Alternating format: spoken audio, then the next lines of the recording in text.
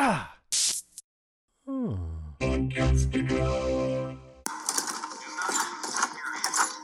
locked. What? Hey, do you think you can open it with your powers? Boys? Assembly's about to start. We know. We're just, upset. Yeah, definitely upset. And we needed some a long time. So, cry. Listen, I get it. I do. I know how hard this is. But let's just be there for Will, huh? And then? The Heath kid is all yours for the rest of the day. What do you say? Oh, I don't believe we've met. What's your name? 11. Eleanor. She's my, cousin. Second cousin. She's here for Will's funeral. Well, welcome to Hawkins Middle, Eleanor. I wish you were here under better circumstances. Thank you. Where are you from, exactly? Bad place. Sweden. I have a lot of Swedish family. She hates it there. Cold. Sub-Zero.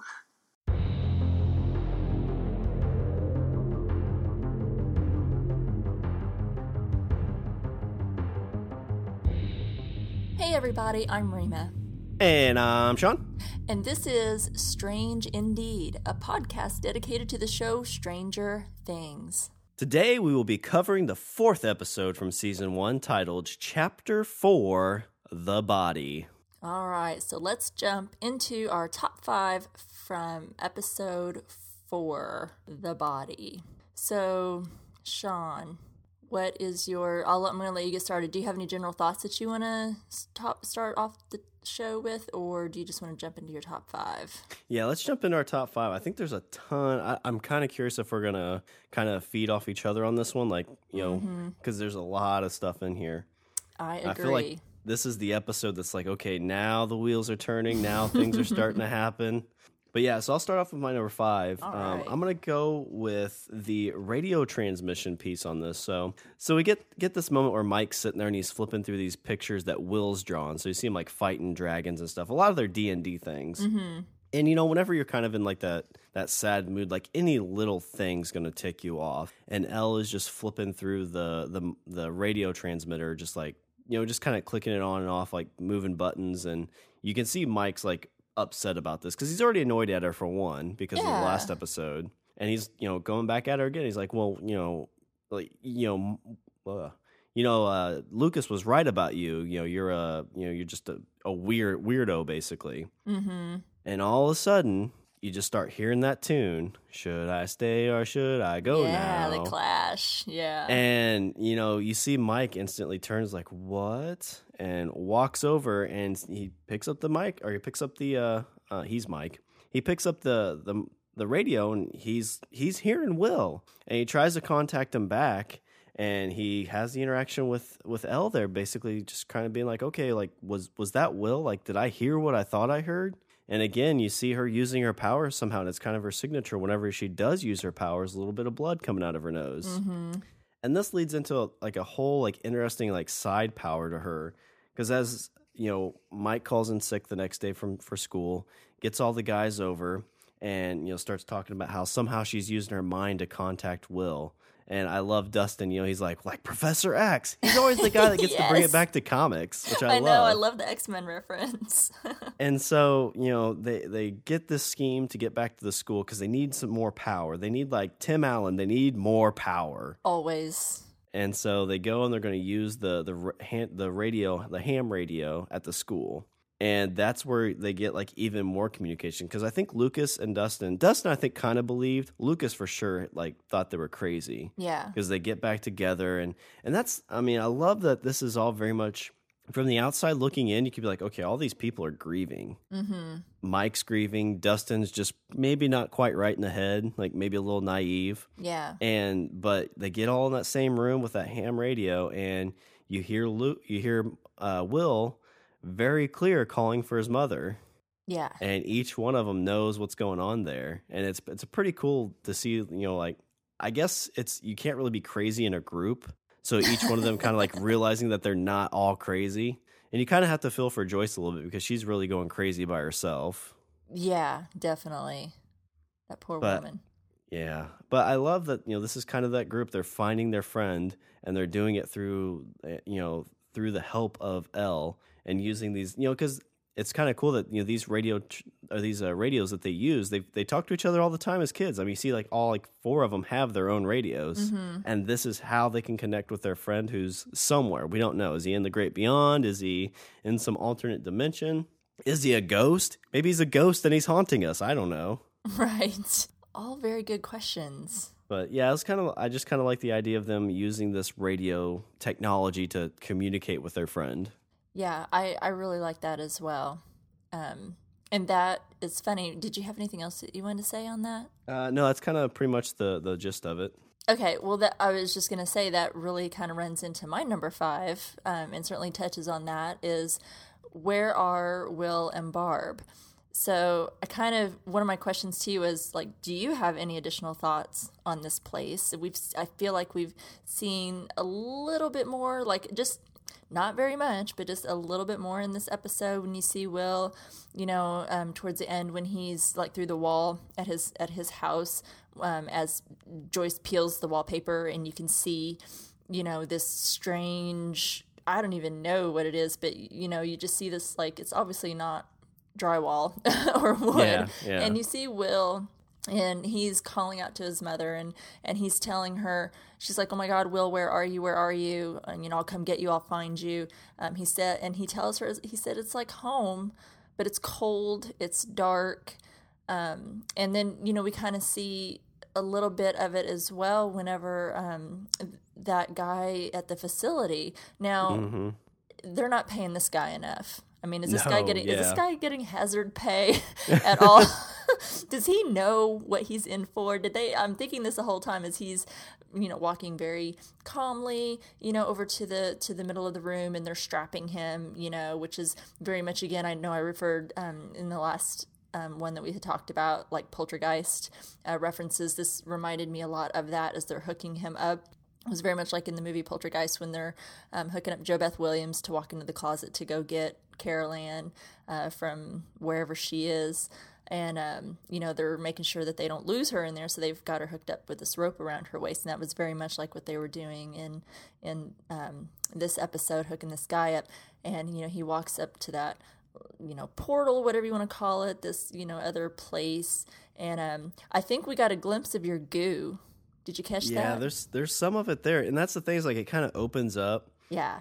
And it's all like warm and inviting, and he like walks right into it and it just closes behind him. I know. Creepy, right? It was just gross. Anytime that somebody has to be like, "Hey, we're going to hook this to you because we don't know what'll happen.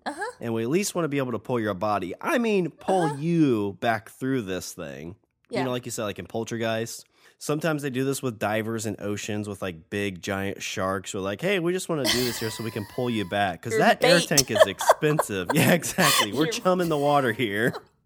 No, if I'm in any kind of situation and they're like, "Here, we're going to just hook this up to you," just, I'm like, no. Because you know what that is? That's bait on a freaking fishing hook. Hell no. You're not. Well, I love to, like, so you don't know what's in there. And we still don't know. I mean, we've seen the monster thing a little bit, but you still really don't know, like, okay, like, is there one loose? Is there one that's getting out? Is there more of them? Right. Is that the same thing that attacked Barb? Is there more stuff in there? Like, you just have no idea. Well, and it's like, what is making... Because it's like somehow these worlds are crossing. Because you see... Joyce peels the wallpaper and she sees this place that Will is at, and she sees him, hears him, he can hear her, so they're able to communicate. This creature has been able to, obviously there's something in there, whether it's the same creature, I mean, no, we don't know for sure, but there's something there. Is it the same one that we've seen that in the first episode made, scared Will and made him fall off his bike and run into the woods, and what took him? Is it what we saw, or, what Barb saw? Is it what Nancy saw in the woods when she was looking for Barb? These worlds are somehow crossing, like they're merging at times, but yet they're not, because then you see, Joyce later take that axe to the wall, and because she's like, he was right there, I can find him, and then of course it's just a wall. She's literally just busted a hole in her living room wall, and people are obviously going to think she's crazy for that. But it's like it was there, and then it's not. So what I wonder phenomenon is happening to make these worlds kind of start to merge. It's like they merge and then they pull apart. Is it 11? Is it something at the facility that's happening to make, this happen? Yeah, I don't know if in all the events when stuff happens, if Elle's been doing something specific, but I know in this one, she was trying to communicate with Will. Yeah. And that's when the portal kind of opened, or at least the visible, like, it almost looked like a glass enclosure. Mm-hmm. And so she could kind of see inside. Like, I don't think she could make out Will, but she could, she at least could sense that he was there. But the creepiest thing was that, like, you see that open up, and then as it seemed like it was about the same time where Elle was kind of starting to fade out, you kind of saw like the plaster and the drywall kind of start to come back. Yeah. And just kind of close. Yeah. And just the scene, and I don't know if you have much more to add to your number 5, because this is great. Like, it's like we sketched this out. This actually leads into my number 4. We share the same brain. But that's kind of my question here is like this, it's that opening to what? You have the facility has their own little portal, and like you have to feel for Joyce in this scenario, because like it closes up and she's like, oh, okay, I know where my son is now. Mm-hmm. And she takes that axe and just destroys that wall. And how heartbreaking that would be to be like, he was just there, and now I'm just looking out into, it's the world, but it's basically nothing to me at this point. It's not what I want to be looking at. Yeah, because that's not where her son is. Mm-hmm. Yeah, that's all that I had to say about my number 5. So if you had some point regarding that or similar to that relates or something in your number 4, feel free, because that's all that I had on my 5. Yeah, I mean, basically the main thing I added to that is like when I saw them walking into that abyss, I don't even know if it's an abyss, I don't even know what you call it, but that guy walks into it and it closes him. I can only think like WTF, like what the fuck is that? Nuh-uh. Because and again, like you said, is this guy getting hazard pay? Like, it's like, okay, listen, Tom, this is like the conversation is like, listen, Tom, you've been doing great work here. You've been, keeping all of our, our experiments under wraps. We're thinking about promoting you, but we got one more task for you, Tom. We need you to walk through the goop. Like, listen, I know it's scary, but we believe in you, Tom. And if you come back out, we will give you 2 weeks pay off. If you die, severance package to your family. Yeah, unfortunately, yeah, we can't. We're classified here, so it'll basically be that you had a workshop accident. Right. Good luck. Bye, Tom. Shove him through the little wall there. Good luck. Yeah, we'll put your kid through college if you do this and don't make it out. But I mean, like, he walks in and you don't really sense much from him. And they didn't do the trope, at least that it seems like they typically do with stuff like this, where they have, I mean, I guess they did have something kind of tug on it. Mm-hmm. But usually you have where like it runs with the wire or the rope, like it takes it all the way to the end and sucks it into wherever it's at. Like Jaws. Yeah, exactly. When the Jaws would like take off with the bait that was on the end of the barrel. Yeah. They did like the little fish run kind of thing. So I like that it didn't do that, and it just basically, so he's in there, they're like, okay, he's not communicating with us, because apparently the radio still worked for them, too. Mm-hmm. And their concern at that point is like, okay, well, he's not communicating what's going on, and finally he does get back to him. It's like, oh, thank God, like there's the little, the pre-freak out where it's like, he's dead. Oh, no, he's not, he's fine. But, they just kind of start slowly rolling it in, and it just pops out with just, I couldn't even really tell what it was. But it seemed like it was some kind of metal. So I don't know if it was just the metal that was hooked to him. Yeah, it kind of looked like the belt, but the belt was not whole. Like it was like he was grabbed or ripped, or it was like he was like just torn right out of that belt, because the belt did not look whole, but it looked like whatever was around his waist that hooked to that contraption that they had him to. And I guess that explains a little bit as to what they were doing in that previous episode when Dr. Brenner is just staring at that portal. I was wondering what it was that they were, because he's just standing there with his arms folded, but in the background or next to him, you see that they're like locking this thing down on the floor, and you see them bolt it into this concrete floor. Mm-hmm, I remember thinking, like, what are they doing? What is that? I guess that's what it was. Is there, okay, we're sending someone in there who draws the short straw. Yeah, well, and it's funny because that's the first time the doctor really seemed freaked out too. Yeah, because as they start it gets tugged on, and like the guy screaming, he's like, "Reel him in, reel Tom in." Exactly, because he's like so cold and heartless. We don't see him show. He's so stone faced and like emotionless throughout everything. His interactions with 11, even at first, as he's watching this guy, because he kind of cuts back from him to that I think his name was Shepard, that they called him, the guy that walked into this unknown, he's just like stone faced. And yeah, that was where you saw him kind of get jarred. Like, oh, hell, this is not good. So yeah, it was like, oh, well, now you know it's bad because he's... Yeah. Well, and I hope that's actually, because it's kind of, again, like the trope of like, it's just the people freaking out. So everybody's screaming because something bad's happening. I hope there's some backstory to why he was so concerned about that. Mm-hmm. It may be a selfish, like, he wanted to conduct tests on Shepard when he pulled him back out, or maybe he thought Shepard would be able to tell him what he saw, but not just the kind of trope of, oh my gosh, okay, something bad's happening. Let's everybody scream at the top of their lungs. Right. Like, I like there to be something more to it, but, probably realistically, it's just kind of to add some tension to the scene. Definitely. Well, it was tense. Yes. Well, and that's the thing too, like, we don't really know where this portal came from. Like, from the sense I get from everybody is it just appeared. Like, it's not like it's something that's slowly grown, or like, it's not like that pimple that started out small and got bigger. It's like all of a sudden it's like, oh crap, there's some portal thing here. Right. Like they weren't expecting it. Yeah. Or they weren't trying to conjure this, and bring it to the forefront. It just, something happened, and now they're trying to figure out what it is instead of like trying to, report it or they're trying to figure it out, but it's like they're covering it up. Obviously all this stuff is happening. So I don't think that they did it on purpose. So, but we'll see, right? Yep. So yeah, that was kind of tied into my number 4 is I kind of like, basically I'm saying like, this is an opening to what? Let's hope we get that answer. What's your number 4? Oh, that was kind of my number 4. Oh, that was your 4? Okay, yeah, cool. Yeah. Good number 4. I mean, like you said, there's so much to digest, and I don't mean that in it. That sounds kind of icky, considering that guy kind of got digested wherever wherever he ended up. Poor Shepard. That's what the suits are for, so like you don't accidentally open your mouth and like accidentally take some of that goop in your mouth. You're like, oh, it tastes like cinnamon. It burns. That's worse. It doesn't look like fun. Ghostbusters, when he gets slimed, when Slimer slimes him in that hotel, that does not look pleasant at all. No, it does not. And I think it's got a smell to it. I can imagine a smell. I don't think they mentioned that in the movie Ghostbusters, but I can just imagine a smell. Okay, so my number 4 is just 11. I know I've talked about her a lot in the other episodes and stuff, but she's just so adorable and fascinating. We're peeling the layers of this girl.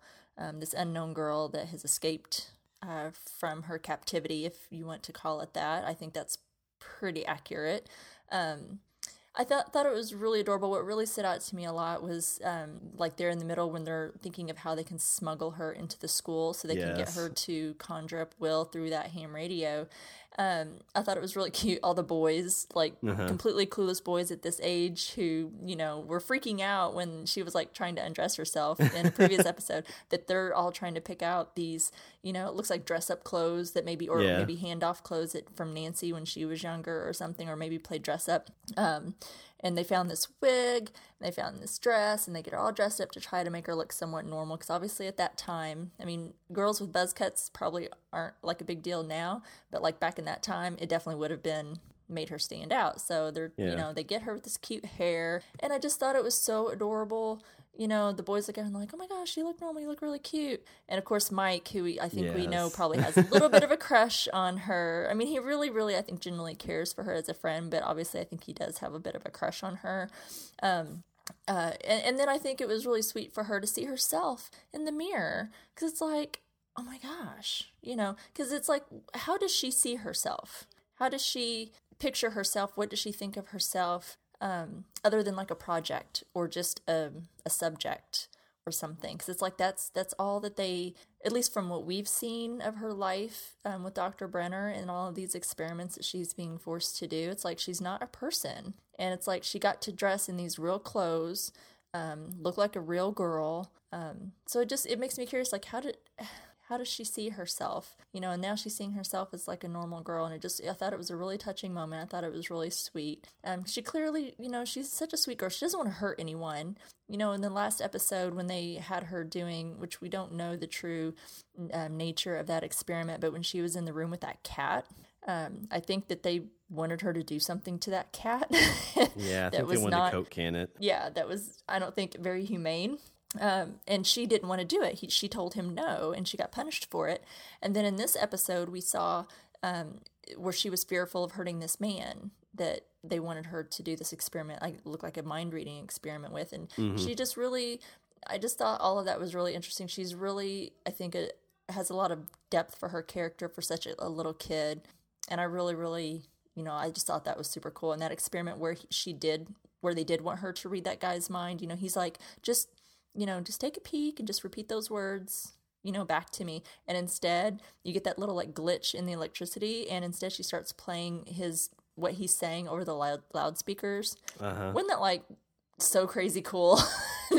I mean, it's like, okay, I'm gonna let you hear what he's saying, but I'm not gonna repeat it. You're gonna hear it. It's like she went above and beyond. It's like that's how much power she has. I feel like we've only just got to see a little bit of what she can do. So I just find her absolutely fascinating. I thought there were some really cool moments where she's connecting with Will, trying to get him to communicate, and so the other boys can hear him. They can't necessarily communicate with him, but they can hear him. And then, you see this other side where she looks human, like a girl. She feels like one of them versus like some sort of subject or object. And then just, I think, getting more glimpses of her power and what she can do is super cool. So I love her as a character. Yeah, I think that's interesting. So like you're talking about her playing over that loudspeaker. I think I missed that because I heard him talking. And I know it kind of sounded like it was, I guess, over a radio, but I guess for some reason, I didn't make the connection that was happening over the radio, like over the loudspeaker. So that makes that scene like even more intense. Mm-hmm. I don't know how I missed that, but that's pretty cool. Well, I'm pretty sure because they were kind of, how they kind of cut back and forth as she has these flashbacks, So, I mean, unless, you go back and watch and please later correct me if I'm wrong, and listeners as well, if you want to write in and say, nope, you were so wrong, please feel free. I can take it, I promise. I don't like being proved wrong, but I can take it. I'm a big girl. I'm almost positive that as he's reading, because it's like he's just reading words, like just objects, and I can't remember exactly what he was saying, but he's just reading off this piece of paper, these items, and he's in that separate room, and I could swear that was his voice playing, because you get that little, you see her and Dr. Brenner sitting in that little room, and her eyes are closed, and she's concentrating and trying to focus, and the lights flicker, like we keep seeing the lights flicker throughout when weird stuff's getting ready to happen. We see the lights flicker, and then all of a sudden, you hear his voice over the loudspeaker, and Dr. Brenner looks like he's about to lose his shit. So I thought it was pretty cool that we get to see just a little bit more every episode, a little bit more of what she can do, and it's super awesome. Well, I think that's kind of like, you think of the Jean Grey character, like if you see like there's a lot of like, that feels like they're pulling from different types of pop culture. And that's kind of like Jean Grey was like this, super mutant, but she didn't really know all the power she had until she became like the Phoenix. That's kind of like the same thing. Like, this guy knows she has some power, but doesn't really know the full capacity and the full extent of that power. Mm-hmm. In that moment, it's like, oh yeah, I can not only read this guy's mind, but I can also do this crazy thing with the electricity and push it through the radio or the loudspeaker. Right. The other thing I thought was kind of cool. So like you're talking about them sneaking around with her in the school, the interaction when the teacher catches them. I don't know if you remember that part specifically, but so like all the kids show up and they're trying to sneak into the when the door was locked and they're in the hallway. Yeah. And he scares them and they're just kind of going on about, it's like, oh, we're in mourning. We've been crying all day. Yes. And the teacher asks like, oh, well, I don't think I've met you. It's like, what's your name? Eleanor. Her name's Eleanor. Oh, she's Eleanor. Yeah, she's from Sweden. It's his cousin, second cousin. She hates it. She hates it in Sweden. It's cold. But the other thing I thought was kind of funny because, like, you talked about all the '80s references from the previous episode. Like right when Dustin grabbed that wig and they were putting the lipstick on her, like I definitely got an ET vibe. Yes, good pickup. Yeah. Oh, and ET had the little blonde wig too. Yeah, it was adorable. Good point. That totally got by me. But I mean, you have to be impressed. Mike was. That's the thing. I was like, okay, these like 12-year-olds are putting makeup on like a 12-year-old girl or 11-year-old girl to go to school. Again, I wasn't a young girl growing up, so I don't remember. I don't know what age girls start wearing makeup, but that kind of stood out to me as being kind of weird, especially for Mike being able to kind of. He did a good job putting on makeup, so maybe he's watched his sister a few times. Shockingly, yeah. But I think that's what made it even more funny because I don't know that. I mean, I know when I started wearing makeup, but I'm anybody that knows me knows that I'm a complete product junkie, and I have like lived in makeup for forever, for as long as I can remember. So I probably started wearing makeup a little bit earlier maybe than some girls. I don't think it was a typical age, but I think that's what's really funny. It's because like that would be such a clueless boy thing to do, is like, well, you're a girl, so you have to wear makeup. It's just, it doesn't matter your age, you just have to wear makeup. You're supposed to wear makeup, and they're trying to go above and beyond to make her look normal and look like a regular girl. So it seems like a real typical boy thing to do. Like, well, you just have to wear makeup. Yeah, I learned at a young age, like, makeup and that stuff isn't for me, because I don't remember why I was in my sister's room, but she had this, I think I wanted to figure out what this stuff was. It's just perfume, but it was like flavor scented perfume, like strawberry or something like that. Mm-hmm. And so in my mind, I'm like, oh, I bet it tastes like strawberries. I'm like, sprit in my mouth. I'm like, oh, no, that didn't taste like strawberries. Does not ever taste like strawberries. What? It's like a mouthful of alcohol. Yeah. Gross. That's hilarious. Yeah, it never, especially in those days, probably when you were little, that stuff, if it was scented or flavored at all, it didn't taste as good as it sometimes smelled. So you learned a hard lesson there, my friend. I did. Always be careful what you put in your mouth. That's what I learned. I think that's a pretty good rule to live by. Just a good rule in general for so many things. Oh my God, where were we at? Let's see. That was so you're on your number 3. It was L 11. That was my number 4. Oh, number 4. Yeah, sorry. Got me all in a tizzy. So okay, I think we've covered my number 4. We're gonna move on. So what's your number 3? Okay, so my number 3, I kind of was tying not only just the Jonathan and Nancy scene, but also kind of the Barb investigation. There's kind of a lot to cover there, but yeah. You know, like first she's getting investigated by the cops. And again, we get a great Steve the D moment in this episode. I was waiting on that. Yeah, so, you know, Nancy is all concerned about her friend Barb, which she should be. Like, she's not at school, she's disappeared. And all Steve is worried about is getting in trouble for having some friends over. And he called it a party. Mm-hmm. And the more I thought about it, I was like, it was barely a gathering. Because there's only 4 people there. Like, that's not a party. No, that's a makeout session. Yeah, exactly. A group but But his concern is like, you know, my dad's going to kill me. It's like, your dad's not going to kill you, dude. Settle down. Well, don't tell the cops about the beer, because then we'll all get in trouble. And again, like, I'm like, okay, well, first off, like, she doesn't really need to tell them they were drinking beer. Like, that's kind of not pertinent to the situation. Exactly. But I really got a pervy cop feel.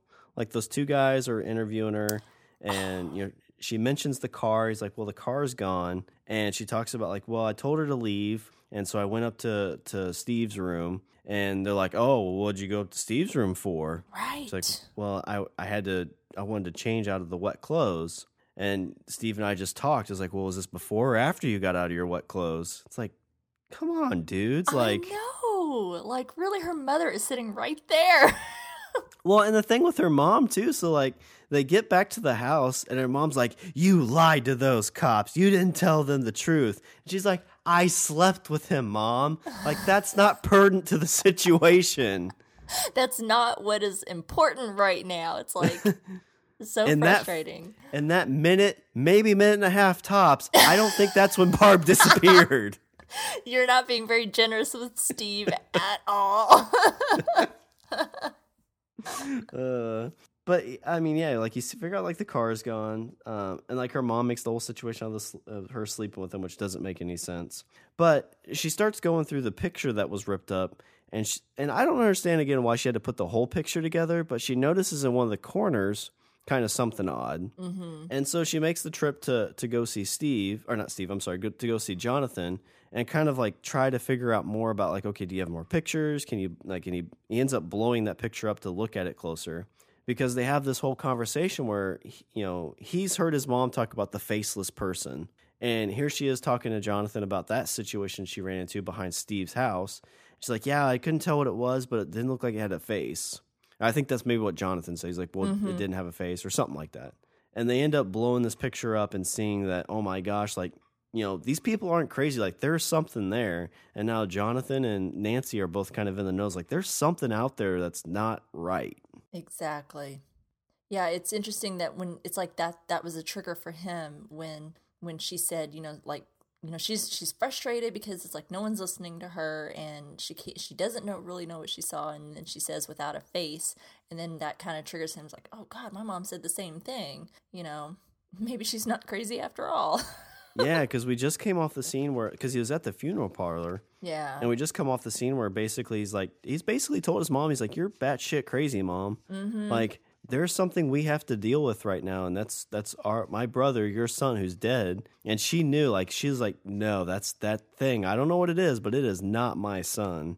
Yeah. And so he's coming off of that, and it's always kind of like, I hope I never have to experience this, like, in my life where I think somebody's batshit crazy. It's like, oh no, actually I saw a UFO too. Mm-hmm. Like, oh fuck, there's UFOs in this world.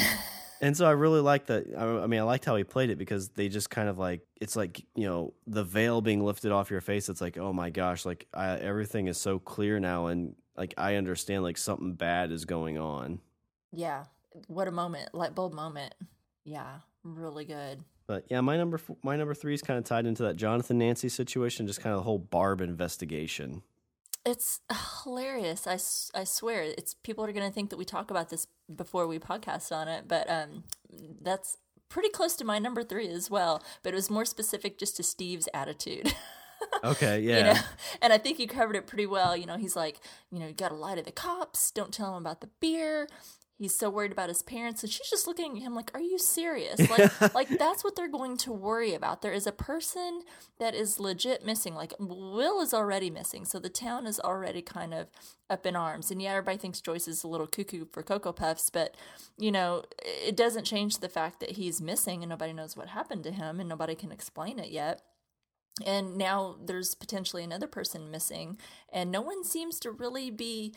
Like, we don't hear too much from, like, Barb's parents. Or have they called the what's happening from that? And I guess they have, like, called the police because they're then questioning Nancy about that night. But it's like, nobody seems to be taking it as seriously. Like, they're just thinking it's just more teenage behavior. Like, when someone's like, well, did she run away? And it's like, that's her best friend. Anybody in the world that knows her and knows that that's not something that she would do, and they're not listening to her at all. It's, like, so frustrating, because they're kids, these are all kids. So we're so dismissive of kids.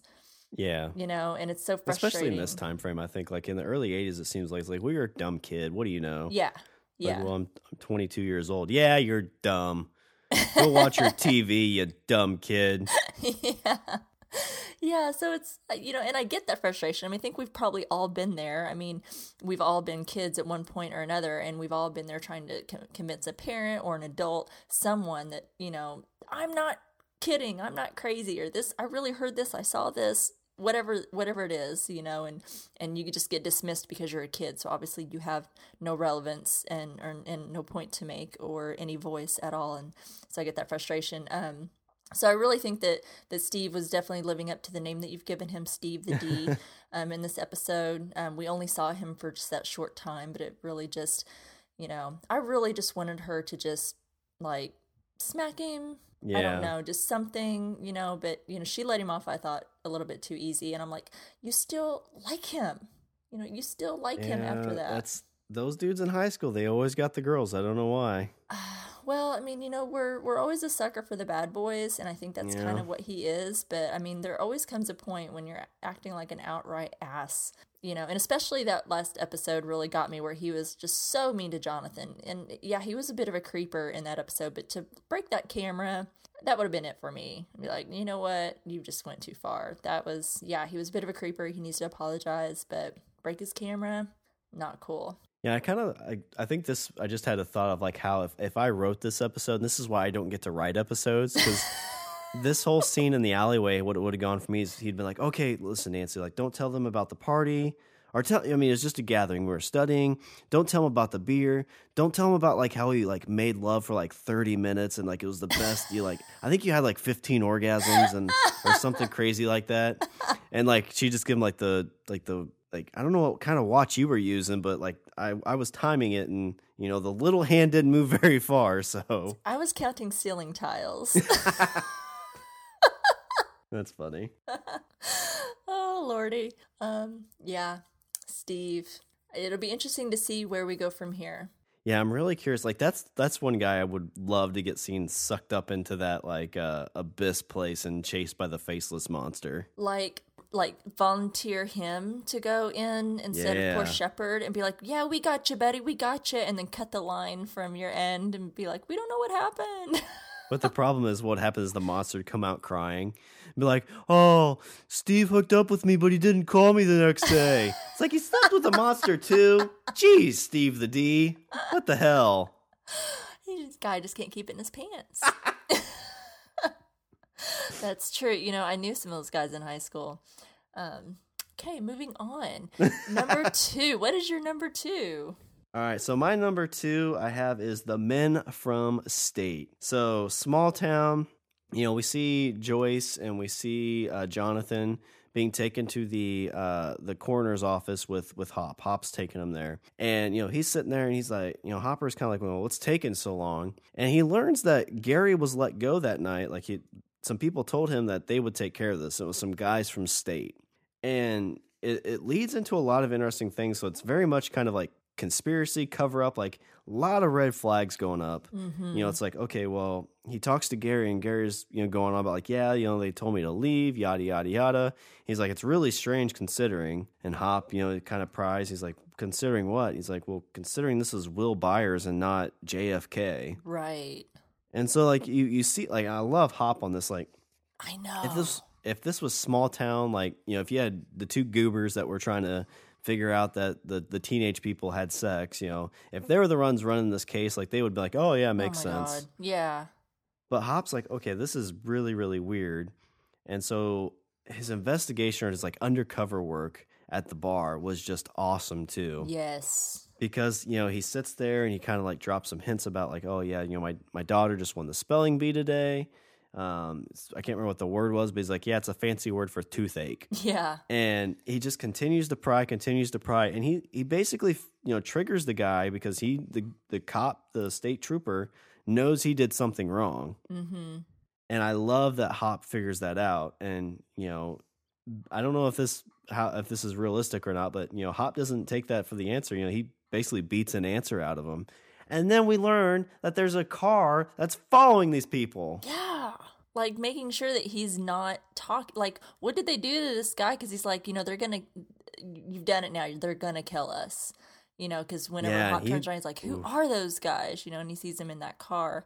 And it's like, well, what did they do to that guy? You know, how did they threaten him? You know, what did they say to him to, you know, hold up to that story, or at least until Hopper beat it out of him, essentially. And I don't think he's supposed to do that. Just saying, since he's a cop. I mean, I'm not against what he did. I'm pretty sure, though, as a cop, he's not supposed to be doing that.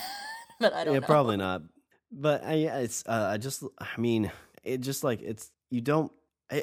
even know really how to put it into words, but it seems very realistic, even though it's not. Yeah. Like, it's not the Murder, She Wrote style of, oh, it was so-and-so at the diner room with the wax candle. It's like not so Scooby-Doo. Yeah, exactly. Like, it feels like he's, you know, at first he doesn't believe Joyce is freaking out about this. Like, he's like, okay, well, like this sucks. Like, this kid fell in, you know, accidentally and drowned. Mm-hmm. But then all these things just don't add up. And instead of just being like, okay, well, I guess it's just how it is, he does police work. Right. Even though he is basically going against other police officers, he's trying to figure out, okay, like, is there anything here? And we learn that there is stuff there. But yeah, it kind of just goes into like the Men from State and kind of Hopper being able to kind of, you know, follow these breadcrumbs to figure out what's going on. Yeah, I'm in total agreement with you, because if he wasn't in charge, and if it was either anyone else or anyone like those two other fellas that were questioning Nancy, like these two Barney Fife, you know, they may not be as bad as like Barney Fife, but they're just small town cops who just don't seem to know the questions to ask. They don't know the leads to follow. They don't seem to be questioning a whole lot. And, you know, Hopper is, because he's right, because this is a small town. I mean, not that a kid disappearing and dying is not a huge deal, but it's a small town. It's no one of super importance, like the parents or somebody big in the town or something, like they have a name behind them or something, so why all this red tape? Why did state make this coroner go home, and why did they take care of it? What's the big deal? Why are they, like you said, it's Will Byers, it's not JFK. So it's really cool to see Hopper taking that questioning nature and then following the leads, and then that leads him to that cop in the bar. And then that leads him back to the morgue later, which I thought was really cool. And I'll definitely get to that. But, yeah, I'm in total agreement. I know I talk about Hopper every episode, but I love him. I do. I love his character. I love the guy playing his character. I think he's really doing a great job. And like you said, it's believable because exactly. I think that it's, I think that was kind of big in the 80s, all these conspiracy theory movies. I don't know if you've seen, and I'm trying to think of what that Meryl Streep movie was, and I just totally drew a blank, but I know Winona Ryder used it as inspiration, of these cover-ups, these government cover-ups and conspiracies that, some are pretty far-fetched, but, some of them you kind of thinking, like, that's not so far-fetched that something that could happen, Every now and then some come true. I mean, there was the conspiracy theory that the government's watching you through your computer. Hi, government. Hi. And guess what? We're waving. They kind of were. Yeah. There was a conspiracy theory that, they were doing like LSD experiments on people. And it's like, no, the government wouldn't do that. And 20 years later, like, oh, yeah, actually, they were. Yeah, exactly. So, yeah, it's not too far-fetched to think that something, because it's not like this is happening in like a big town. This is happening in a small town where they're assuming people aren't going to ask a lot of questions. Yeah. They're, as long as, like they can do these little experiments, but something has happened anyway to cause this event, and this other like dimension or just whatever, has caused these chain of events to start happening. They can just keep doing all these strange things, at least until all of this happens. But, it's not that far-fetched. And like you said, very believable. And the way that he, very, just uses his police techniques because it's really not that difficult. I mean, he's really good and really suave at what he's doing and how he's playing it and stuff. But it's really just good detective work. So it's not like he has any superpowers helping him. Yeah, like you said, it's not far-fetched. I mean, like the first thing is like, okay, well, I found this piece of cloth, which seemed kind of odd. So and I see this cloth in these pictures of this stuff. So let me go and check out this this facility. And it's just like, what they showed us, there was no rain. It was raining that night, which, again, like you'd be like, if that's the only weird thing, it's like, okay, well, maybe they didn't want us to see something else. Like maybe this is what they show everybody because it's a government house or whatever. Right. Show them the but standard it just leads into, okay, like this doesn't make sense. This doesn't make sense. Okay. Then you just start getting more and more down that rabbit hole of investigation, which is really what he's doing. He's just investigating. He's following all of his leads and making sure that he doesn't leave any stone unturned. On a side note, one thing I saw, it doesn't really have anything to do with specifically the investigation, but when he was at the bar, I noticed on Hopper's wrist, it almost looked like a bracelet like a kid would make. I saw it on my second watch through and kind of looked at it a little bit closer. Again, this could just be something David Harbour wears. But I was kind of curious if that had anything to do with Sarah, because it was just kind of like, it looked like, something a kid would weave and give to like a dad on Father's Day. Oh, I totally missed that. Good pickup.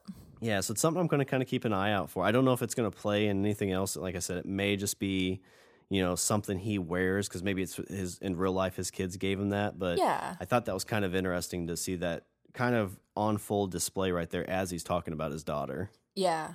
Well, and that makes total sense, because that's something that girls like to do, make jewelry, and, young girls like to, if you paint a picture or draw a picture, you give it to your parents. If you make something, even though, as a dad, they wouldn't typically want to wear something like that, but, his daughter gives it to him and he wears it. I think that would totally make sense. So really good point. I totally did not pick up on that. So I'm going to be watching for that as well and see if that comes to play either in the season or the next. So very good. And I was drawing a blank while ago for anybody that wants to know what the hell movie I was talking about. It was Silkwood with Meryl Streep. Have you ever seen that? I haven't. I think you talked about it first episode, maybe, or second. I did, because Winona Ryder kind of drew her inspiration for her character of Joyce and her haircut from Silkwood. It's a really good movie. Okay, tell me you love Kurt Russell. Oh, Kurt Russell, yeah, he's way up there. Okay, so Kurt Russell's in this movie. Okay, that gets me in right away. Does that do it for you if Meryl Streep doesn't do it? It's really good. So Kurt Russell, like, a side tangent. Kurt Russell's like, even at this age, like, he is still a badass. Oh my god! And like Goldie Hawn, like, they've been together for a long time. I don't think they've been married, and no, I'm sure it's Hollywood, so I'm sure that's not the only woman he's been with for the last 30 years. But the fact that they've been together that long as a couple is just kind of cute, in my opinion. And they still seem super crazy about each other, which is adorable. Yeah. When you see them together, they look like they're still really crazy about each other, which I love. Yeah, I love them both. Love Kurt Russell. Love a young Kurt Russell. So yeah, he's in this as well. So yeah, check out Silkwood, guys. It's really good. If you like, I won't give any kind of plot away, but if you like anything about, a little bit of conspiracy theories and cover-ups and different things, it's a really good movie. I know it's old, and I said that there was like a timeline on spoilers, but I won't tell anything about this one, but it's really good. Cher's in it too, so hey, bonus. Do you believe in love after love? Thank you for that, Sean. You got to bust out that whenever you talk about Cher. Absolutely. I didn't know we were going to get such a treat whenever I brought up Cher. That's awesome. I'm going to do it every time now. So my number 2, we get back on track here. Mine is very short. I don't have too much to say because there's not a lot to say about it because it kind of speaks for itself. I really, really like the scene. That all the kids, like you had mentioned before, the science teacher, and I'm usually good with names, and his name escapes me, but I love that science teacher. The science teacher hustles all the kids to the assembly. They all walk in, they go through it, they're sitting in the crowd, and they see those 2 little bully assholes, mocking the whole situation, which they at this point don't really believe Will is dead, but it's still the fact that other people do, and it's still being very disrespectful, to Will and his memory, and the fact that he might not be dead, but he is still missing. The boys know that he's missing. So, they witnessed this, and I really, really loved it when Mike stood up to that bully Troy. And this didn't hit me until I was making my notes when they said Troy, and I thought, because I just was watching Fear the Walking Dead yesterday, and there's a character in Fear the Walking Dead named Troy who's bit of a bully, bit of a psychopath for anyone that watches that show. And I thought, oh my God, this little bully's name is Troy too. Are all kids named Troy bullies? Sorry, anyone named Troy out there listening. I don't really mean that. I don't know. I'm asking that question. Tell me, are you a bully? Because if you are, stop it. But I really... # bullying's wrong, Troy. Yes. But I really, really love that moment where Mike, because you see them throughout, like from episode 1, from the beginning, where none of them are standing up, even as a group. I mean, there's 2 of these boys and 4, and at least when Will is around 5, and they don't do anything. Or no, I'm sorry, is it 4 of them? And it's just the 3. I'm sorry, my numbers are off. Margarita people, I'm sorry. But anyway, even when these 2 bullies are outnumbered, they still, as a group, they're still fearful. They still back down. They still take his crap. When Mike is just like had enough, and he pushes him and knocks him down, and oh my gosh, I just love that because I'm like, I don't like bullies. I don't think that's cool. At all. And that boy totally got what he deserved. And then, I thought it was really cool because he didn't know that 11 was going to help. So, that boy, he's like, oh, you're in for it now, as he starts to get up from the ground and he starts charging after Mike. And you see Mike just kind of steel himself. He's like, oh, okay, I might have fucked up a little bit here, but I'm taking it. I'm not backing down. I'll take whatever is coming to me. And then you see 11, well, you don't really see her do anything, but you see her in the background, and it's her because as he stops just in mid stride, as he's walking, and you're like, oh, what's going on? And you just see like 11 kind of it's not focused on her. The camera's like focused on Mike, but you see her in the back, and she's just like real still, and you can kind of see her head down just a little bit, like when she's in that mode. And he looks back at her and sees that, it's 11. And it was just such a super cool moment. The kid pisses his pants. Yes. Which was awesome because he totally deserved it. The whole school is laughing, which I thought was great because it's like, well, that just totally deflated that boy's ego and maybe he'll actually, leave these kids alone. He totally got what was coming to him. And I loved it as it was over and Mike looks back at Elle and she like swipes her nose like with attitude, 'cause she's got the blood coming down her nose like she always does when she uses her superpowers. And she just kind of like, swipes her nose. Just a quick little wipe and she just turns and walks away. Yeah, like beautiful. Exactly. It was beautifully done, beautifully executed, and really loved that moment. So, it was a short kind of scene, just a couple of minutes, and so there, not too much really to talk about it, but I loved it so much that I wanted to talk about it because I thought it was great. Well, I love that. I mean, that scene too is very much like it's like the Christmas Story effect. It's like, oh well, this guy's old. He's a grade older, so like, there's no way I can defend myself against him. So I'm gonna let him push me around. Mm-hmm. And just like in A Christmas Story, it's like, you know what? I've had enough of your crap, dude. And you just flip out and you show him like, listen, I may be small, but I am fierce. Yeah. And that's like in that whole situation, Mike was like, I'll take an ass whooping, but I'm gonna make sure you know what you did is wrong. Yeah, standing up for his friend. Yeah. And it's interesting, like this reminded me of kind of a story from high school where, so like you talk about like this kid's missing and they're kind of making fun of it. I don't know if it's just if high school kids or younger kids just don't quite understand severity of things. Because I remember this was when like 9/11 happened. Like I was in high school at this point, and they, small school like this, so we're in an assembly, and our principal's kind of up there like explaining all this stuff that's going on, and like some kids were like snickering and laughing in the corner. Oh wow! Because I don't think they quite like acknowledge what was like. I don't know if they saw video or anything yet, but she like kind of flipped out and dropped the book on him. Was like, listen, this is like a very serious situation. Mm-hmm. I'm pretty sure she dropped a few curse words, which in that moment, like it's like, yeah, you can drop curse words in that situation because that was a crazy time. Yeah. But it's kind of like the same situation as like, it's just, I don't think sometimes kids actually think that it's like what you're doing is not appropriate whatsoever. Yeah. Yeah. You call them out on their bullshit. They're old enough at that point. Yeah. Well, high school, they should really, well, of course, again, I don't think we saw the stuff that happened. So, yeah. But still, it's, yeah. Young and naive is probably about the best way to put it. Definitely. I think at some point with children, I wouldn't say that necessarily you get a pass, but you have to always kind of keep in mind that depending on the age of the child and what their capacity for understanding and how the brain is still developing at certain ages and what they can understand, on their behavior and stuff, on how they're behaving.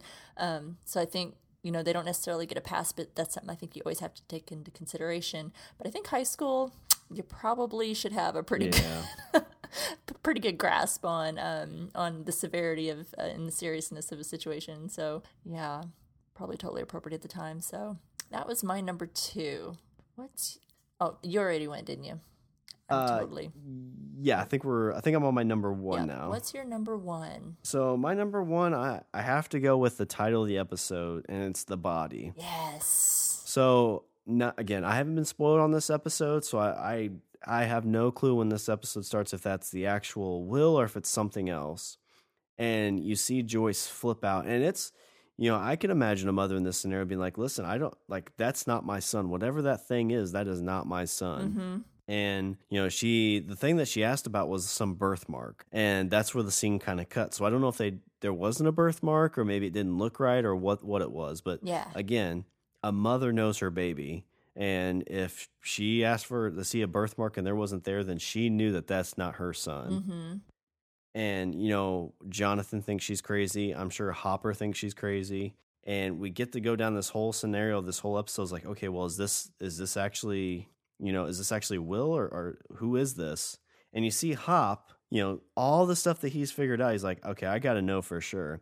And the guts it would take to do what he did. Oh, right. So he breaks into the morgue first off, and like the guy pops up and he's like, oh, hey, I ran into your buddy. I think it's O'Banner. Mm-hmm. And the guy's like, well, I don't work with O'Banner. He's like, oh, I meant, and I love this because what he was trying to do, which is great police work, is to make that guy tell him who his partner was. Exactly. So he's basically like, oh, it must have been, and the guy was either too smart or too dumb to realize what he was doing, didn't say anything. He's like, oh, well, I guess it was just 5 fingers to the mouth. Boom! Boom! Knocks him out. But the guts to go into this morgue and first off, just look at the body. And he touched it and he's like, you could see that, like, okay, something's not right about this.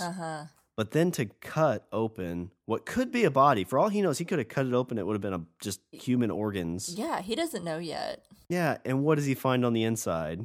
Cotton, it looked like. Yes, it was just like a stuff full of cotton. Like a stuffed animal, but a little bit thicker cotton stuff, yeah. And in that moment, you're like, oh, shit just got real. Yeah. Like, Hopper, like, his mind's got to be blown.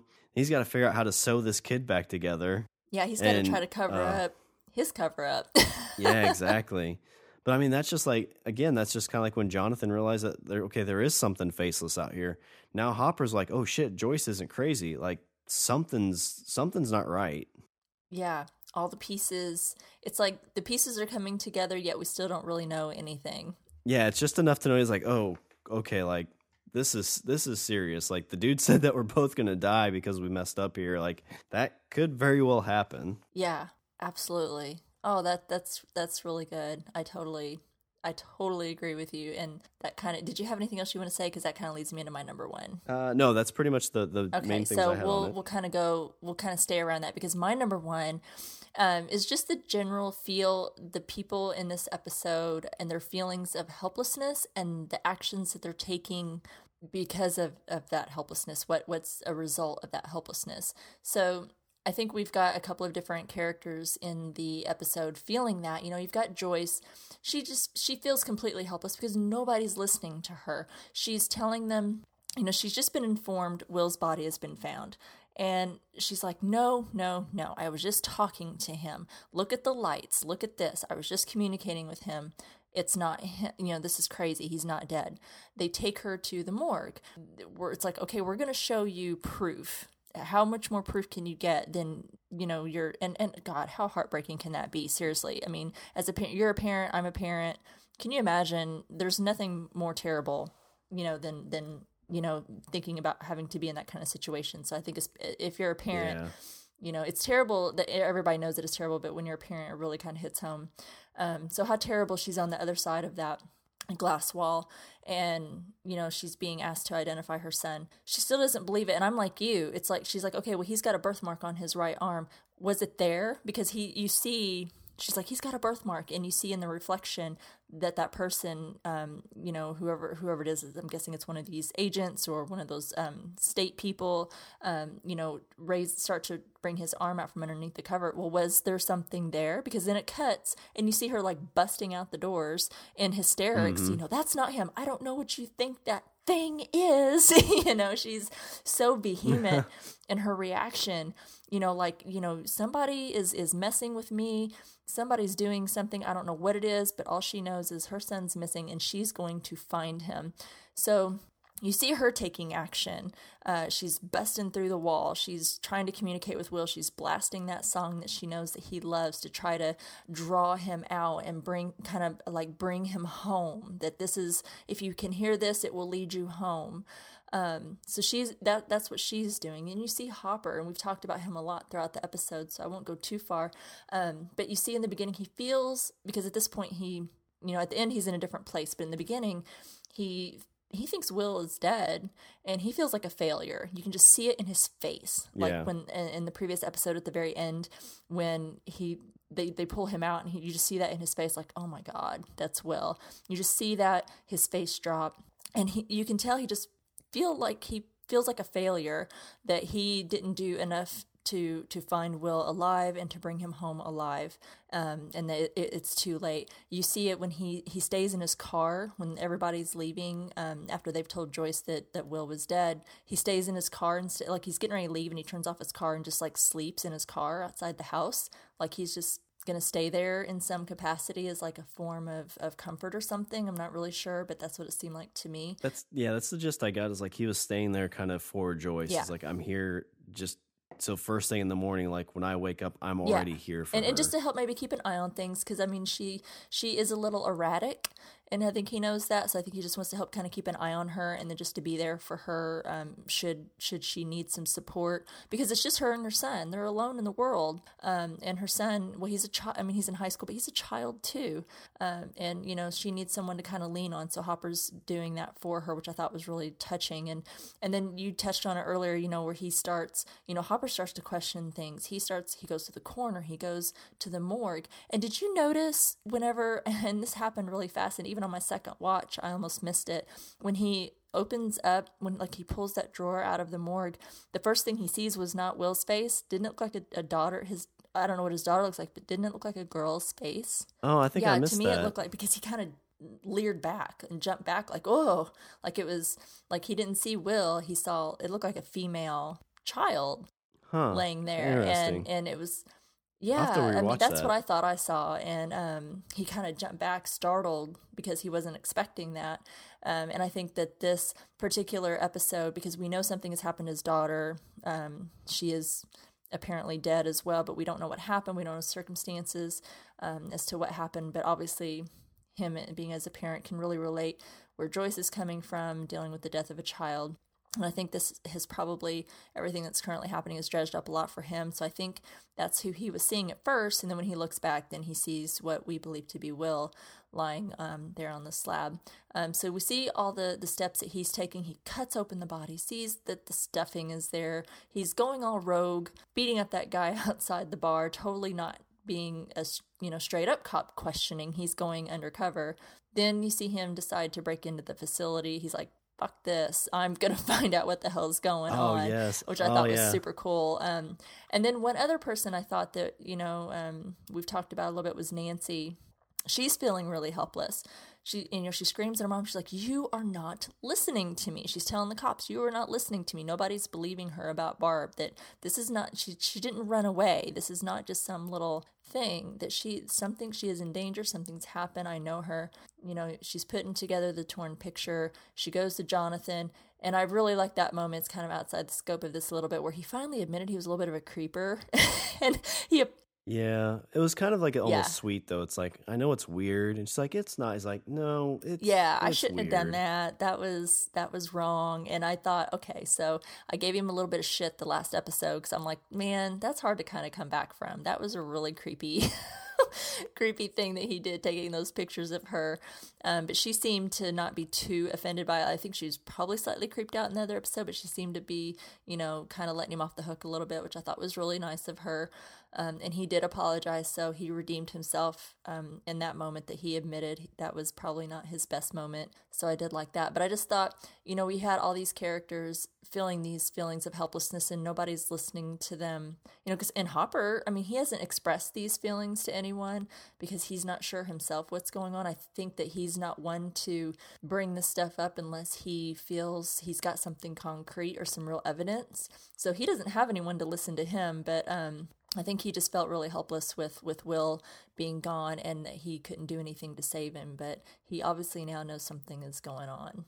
So that was my number one. I like it. Yeah, it's a lot of cool stuff happening with that. I mean, it's really good points. A lot in this episode. So I guess, do you have any extra notes then? I had a lot of notes. There was so much. And just looking over them, the first note that I have, I'm just going to jump into it. Sorry, I'm going to totally railroad you here.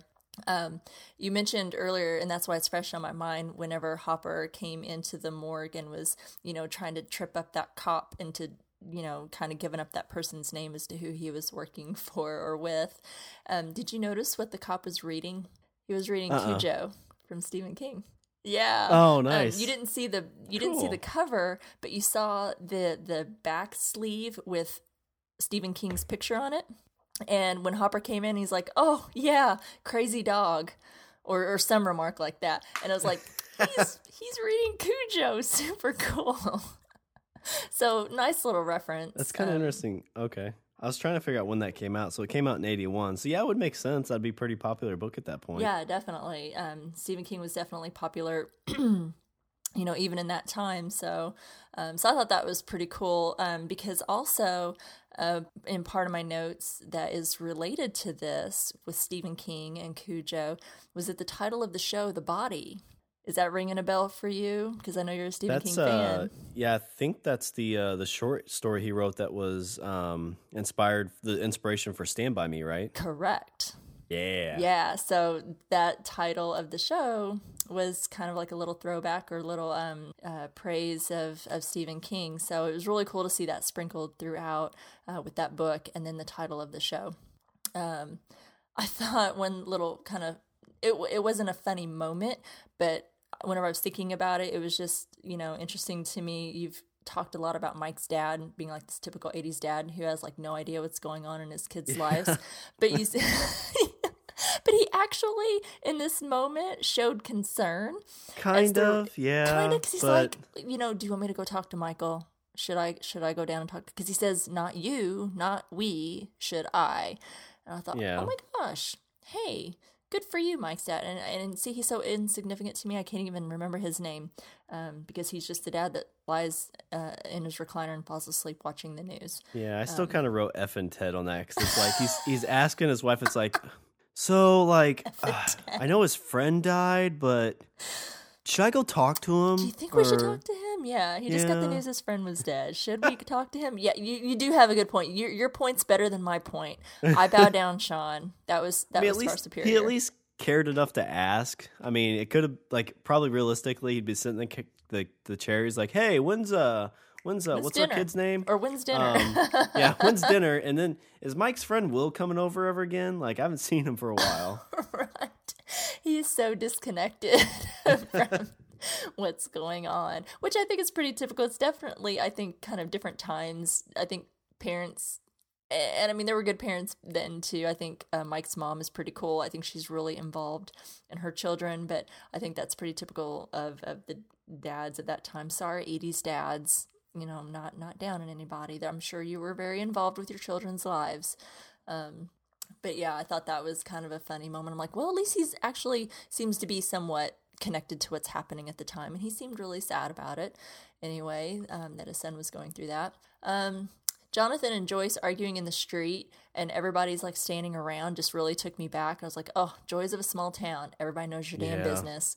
Yeah. How long before that, argument that they had and news, sprinkles throughout the town. So I was just like, ugh, kind of, took me back a little bit about how everybody knows what the hell you're doing, probably even before you're doing it. Yeah. Another note that I had was Lucas. I really like how he questions his friends. He can stand up to them, because they're, Mike is trying to convince him that, 11 is communicating with Will. Will's not dead. Dustin's kind of buying into it without, really questioning it too much. He's just like, yeah, Will's alive.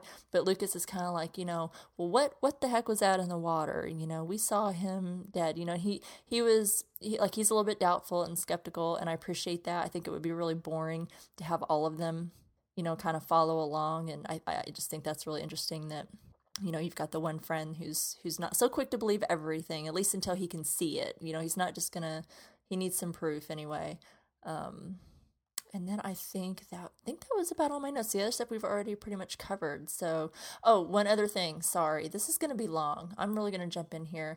Did you notice whenever Nancy was in the classroom, I'm guessing it was like an English or literature class, and she got called, the teacher was reading something out of a book. I didn't pick up what he was reading, though. What was it? So this, it's from a book. Well, it's from a novella. I'm sorry. It's by an author named Joseph Conrad, and it was his most read novella called Heart of Darkness.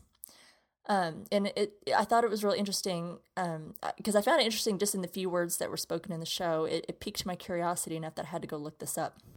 So this Heart of Darkness kind of has a double meaning in its title. One dictionary meaning is the title refers to the interior of the Africa called Congo. Another hidden meaning is the title stands for the darkness or primitiveness that every person possesses in his or her mind and heart. The etymological meaning of the phrase Heart of Darkness is the innermost region of the territory, which is yet to be explored, where people led the nomadic and primitive way of living. The setting time of the novel, Heart of Darkness, dates back to those periods when the continent of Africa was not fully explored. So the continent was called the Heart of Darkness. The central character, Kurtz, which we hear the teacher reading whenever the the principal or whoever comes in, he comes under the influence of the Savages and becomes one of them in the same dark place called the Congo. The Savages and Kurtz, in fact, belong to the Heart of Darkness. The term Heart of Darkness stands for another meaning, too, and the journey of Kurtz and Marlowe, which is another character, to explore the interior of the dark continent called Congo, is not only the physical search of some of the territory, but it's an exploration of the innermost part of the human mind and the human heart. The geographical search is comparatively easier than the search of oneself, one's dark continent.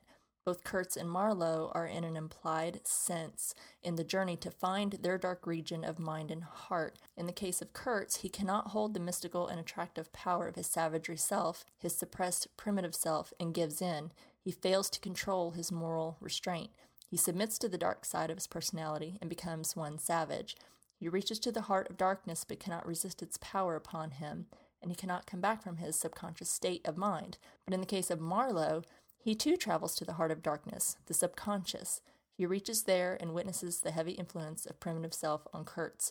So one critic commented upon the title of the novel, Heart of Darkness, states that the darkness here is many things. It is the unknown, it is the subconscious, it is the moral darkness, it is the evil which swallows up Kurtz, and it is the spiritual emptiness which he sees at the center of the existence.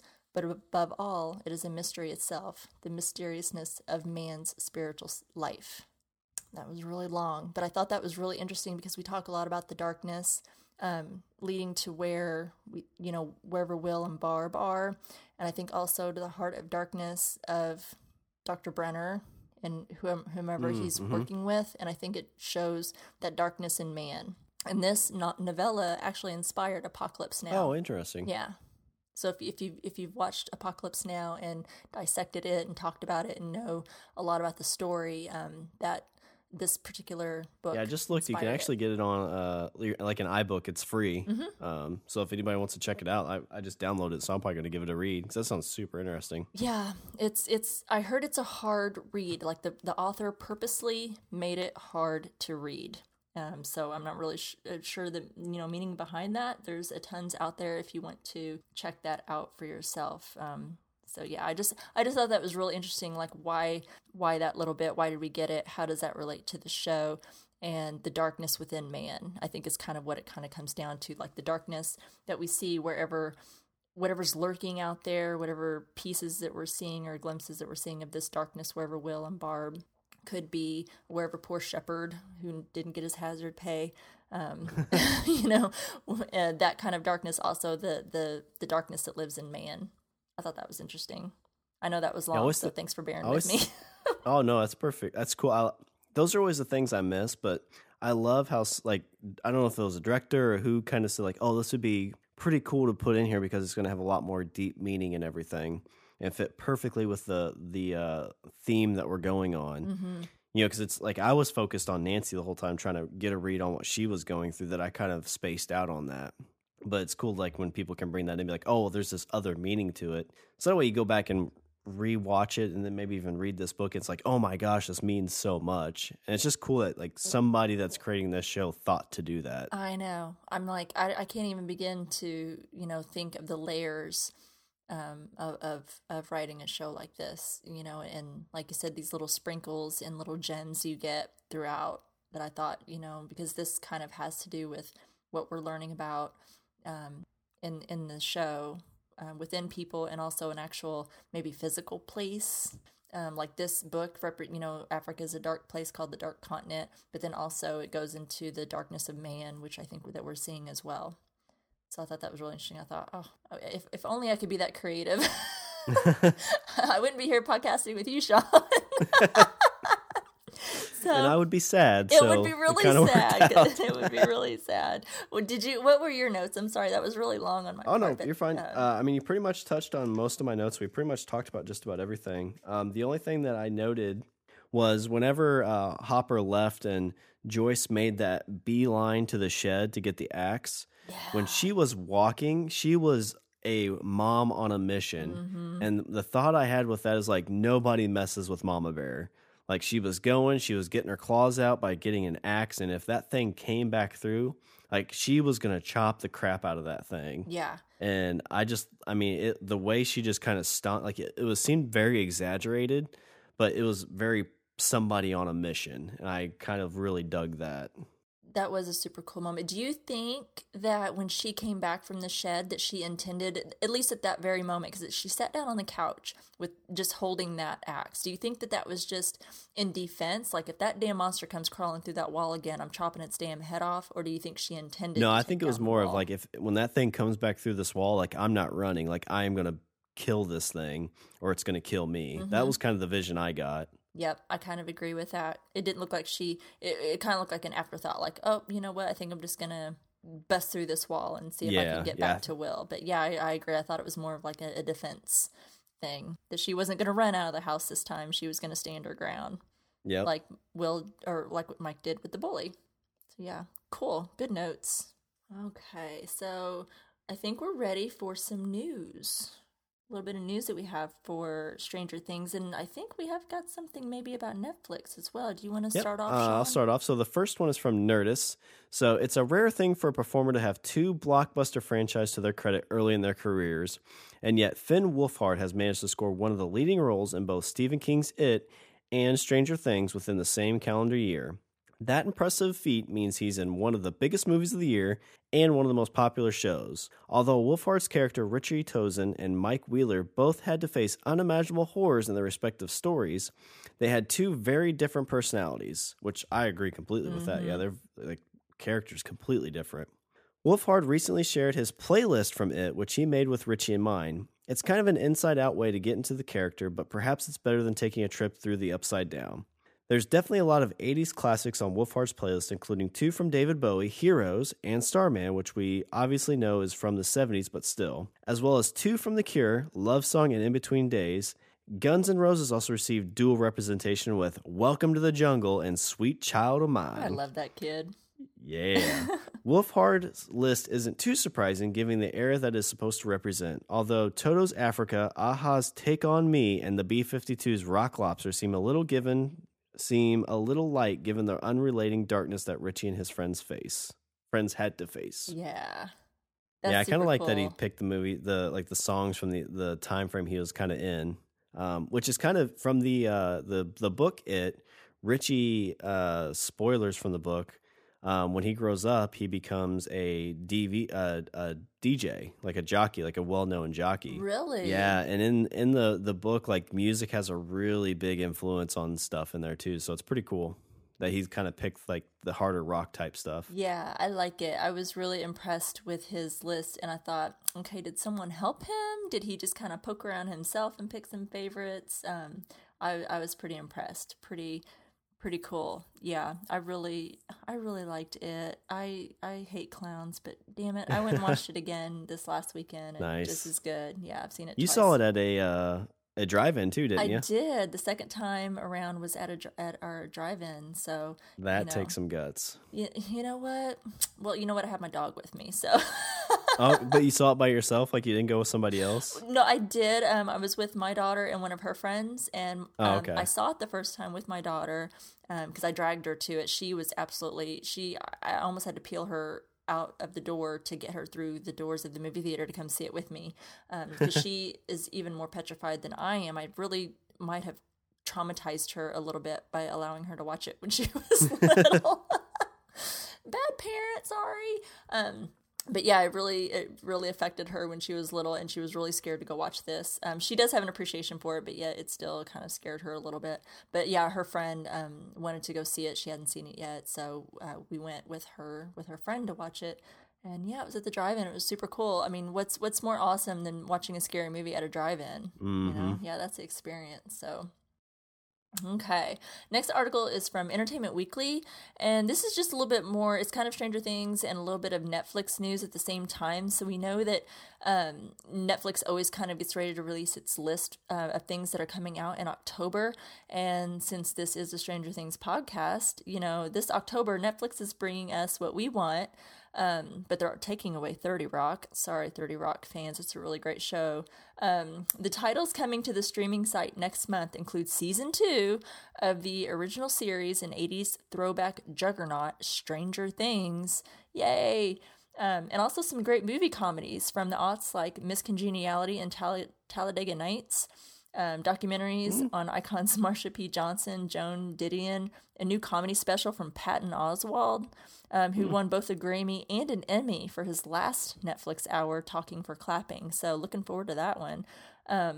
And because, hey, October means Halloween, right? So to satisfy your spooky cravings just before Halloween, Netflix is adding Cult of Chucky, Jonathan Groff's. I'm in on that one. Yeah, Jonathan Groff's serial detective drama Mindhunter, and the Stephen King novel adaptation 1922.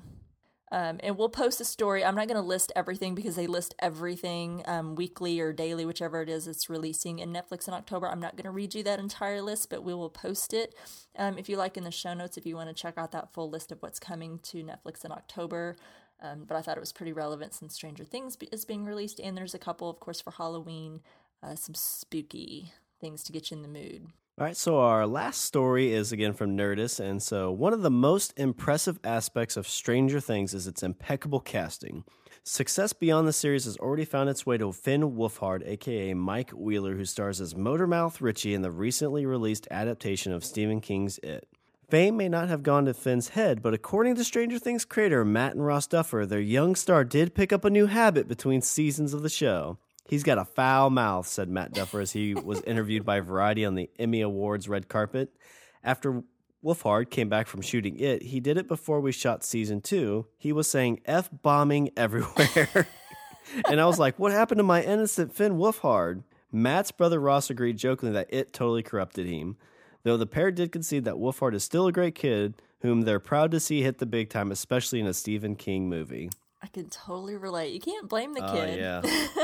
well, now he's got like a total, he's got a free pass for the rest of his life. So, he'll be at his house and he'll break a toy, or he's playing a video game and he's losing. Yeah. And he'd go, "This effing sucks." Yeah. His mom will come in and be like, "Hey, Finn, watch your mouth." "Sorry, Mom, I'm just practicing for the next It movie." That's right.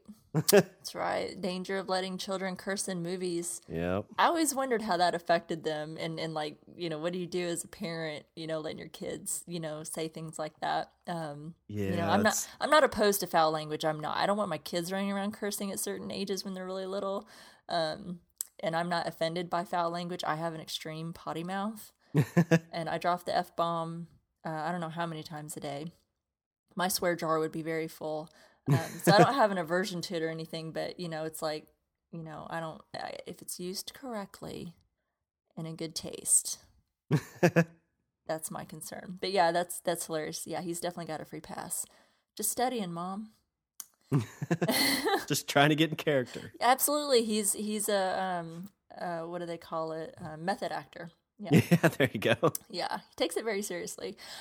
So we got some letters from the Upside Down, a little bit listener feedback. So the first one that we have is from Andrew Newton. He says, "By this midpoint of the season, there are a lot of reasons to be hooked on the show. Stranger Things may on its surface be sci-fi horror, but as with most good shows, it's much more than that too. The Body deals with the aftermath to Holly Jolly's emotional conclusion, and as such, we spend most of the time in the regular world with the characters trying to pick up the pieces. By the end of it all, the central characters start to recognize in their own way that things aren't exactly what they seem. One of the interesting dynamics I find with Stranger Things is how the different storylines spread across genres. Hopper in this episode is knee-deep in a conspiracy thriller, where Joyce and Jonathan are essentially in a domestic drama about grief. And of course, the coming-of-age themes remain strong, with the boys giving Elle a makeover." Yeah, I kind of love that he's pointing out this is very much genre, multiple genres. Yeah. In one. Definitely. That's what makes this show really great. Steve Brown, so much good stuff in this episode. That song at the beginning was haunting. Hopper going undercover to get info. Joyce never believing that the body was really Will. Nancy asking Jonathan how long he's been a creeper, photographer. Best of all was Elle wiping at her nose after making the bully pee his pants. I watched that twice. Oh, that was that was an epic mic drop before there was mic drops. Absolutely. That was great. Kristen Howell says, So this is the episode you can see everything is about to go down. If only we could get everyone who's coming to the same conclusions to get into a room together. I had a weird thought. When Eleven was trying to find Will in the AV room, I think that opened the portal enough for Joyce to see him in the wall and know he was alive. Once the AV room caught fire and Eleven passed out, the portal closed on the other side of town. It's so hard not to keep going. I love this show. Yeah, I was kind of thinking that too, that she's kind of the one walking between both worlds. So maybe she's the one allowing that monster to come through. Yeah. Yeah, I wonder if somehow through her experiments, she's somehow responsible for opening that up. Ooh, good catch, Yeah. Let's see, so we have some listener feedback from last episode, the Chapter 3, Holly Jolly. So Andrew Newton, if you're not already hooked on this show, this is the episode that will decide it is for you. And he's talking about Holly Jolly. The show has plenty of adventure, horror, and sci-fi, but the show is at its core an emotional journey with the characters. The ending in this episode has a weight to it that really drives that home. Agreed. Robin Young Sanders says, I've been listening to you guys the past 3 weeks and I'm really loving the podcast. Thank you. I look forward to it every Friday. I absolutely love the show Stranger Things. I was a teen in the 80s, so it is a trip down memory lane every episode. So many callbacks that totally bring out the nostalgia in me. Keep up the good work, guys, and I look forward to next week's podcast. Thank you, Robin. Thanks, that means a bunch. Yeah. And we had some other feedback just on the podcast in general from Wendy Ott Eppers. She said, loving the podcast. In 1983, I was 15, so this was definitely my era. Yeah. Hi, Wendy. Yeah, great feedback, guys. Thanks so much, everyone, for the listener feedback. We appreciate everything that you write in and tell us if you want to write about something about a previous episode that we've already covered. You know, we're happy to look at that and, you know, listen to what you have to say, because I think, you know, especially if you're kind of going back and rewatching a little bit, you pick up so much more on doing a rewatch. So anytime you guys have any kind of feedback, if you love us, if you hate us, you know, we'll listen. Let us know what we're doing right. But thank you. But be nice. But we love everyone, you know, taking the time to actually, you know, write that feedback, because, you know, not everybody does that. And we appreciate every bit that we get. So thank you, everyone, for taking that time. Yeah, thanks, everybody. Yeah. All right, so for next week's episode, we will be covering the 5th episode from Season 1 titled Chapter 5, The Flea and the Acrobat. So the description for this episode is, Hopper breaks into the lab to find the truth about Will's death. The boys try to locate the gate that will take them to Will. The gate. Ooh. See, that's almost better than portal. Why haven't I been saying gate? We should have been saying, we'll have to get that in our vocabularies to say the gate. Yeah, I'm going to be dreaming about the gate. There's an 80s movie called The Gate. Did you, God. There's a horrible Johnny Depp movie, I think, called The Gate. I thought it was. I know exactly what you're talking about. I don't know if it was called The Gate. The Ninth Gate. Yeah, The Ninth Gate. Yeah, There's like a weird sex scene at the end where he's having sex with like a demon. Yeah. Yeah. That was really creepy. But it's Johnny Depp, so you have to watch it. That's true. But there's this 80s movie. Check it out. I don't remember exactly who's in it because my mind, Margarita again, people. Check it out. It was super, super creepy. I will not give anything away in case anyone hasn't watched it. I hate giving away my age here, knowing the fact that I've watched it, but IMDb that shit and look up The Gate, and I don't have no idea where it's available, if it's available. It was not this huge, hit or anything, but it scared the bejeebers out of me as a kid. So check it out. It's a little bit freaky, but yeah, check it out. So I'm going to have to get The Gate. Now I'm going to be dreaming about The Gate. I'm going to be having nightmares. So look at the sacrifices I make for you guys. Well, you're going to open that gate and guess who's going to be on the other side? Pennywise the Clown. Oh my God. Sean, damn it. Now you've done it. You're going to get an earful. Oh, damn. Now I'm scared. I can't go on. Okay, so thank you guys again so much. We're so excited to have you travel to Hawkins, Indiana with us. And until then, you can follow us on Twitter at StrangeTcast. You can like us on Facebook at www.facebook.com/StrangerTcast. You can email us at strangerthingscastpod@gmail.com. And you can also find us on the TV Time app. Yeah. And you can find Strange Indeed and a bunch of other great podcasts like The Walking Dead Cast at podcastica.com. Go out and leave a review for Strange Indeed or any of the other Podcastica podcasts on Apple Podcast. Yeah, check out Podcastic. A lot of great things happening. And make sure to check out Sean and his other podcast. What? The Language of Bromance that comes out every Sunday. So go check that out. All right, well, that's our show, episode 4, chapter 4, The Body. God, we're at the halfway point. Yes. So until next time, I'm Marina. And I'm Sean. And Andrew Newton is strange indeed.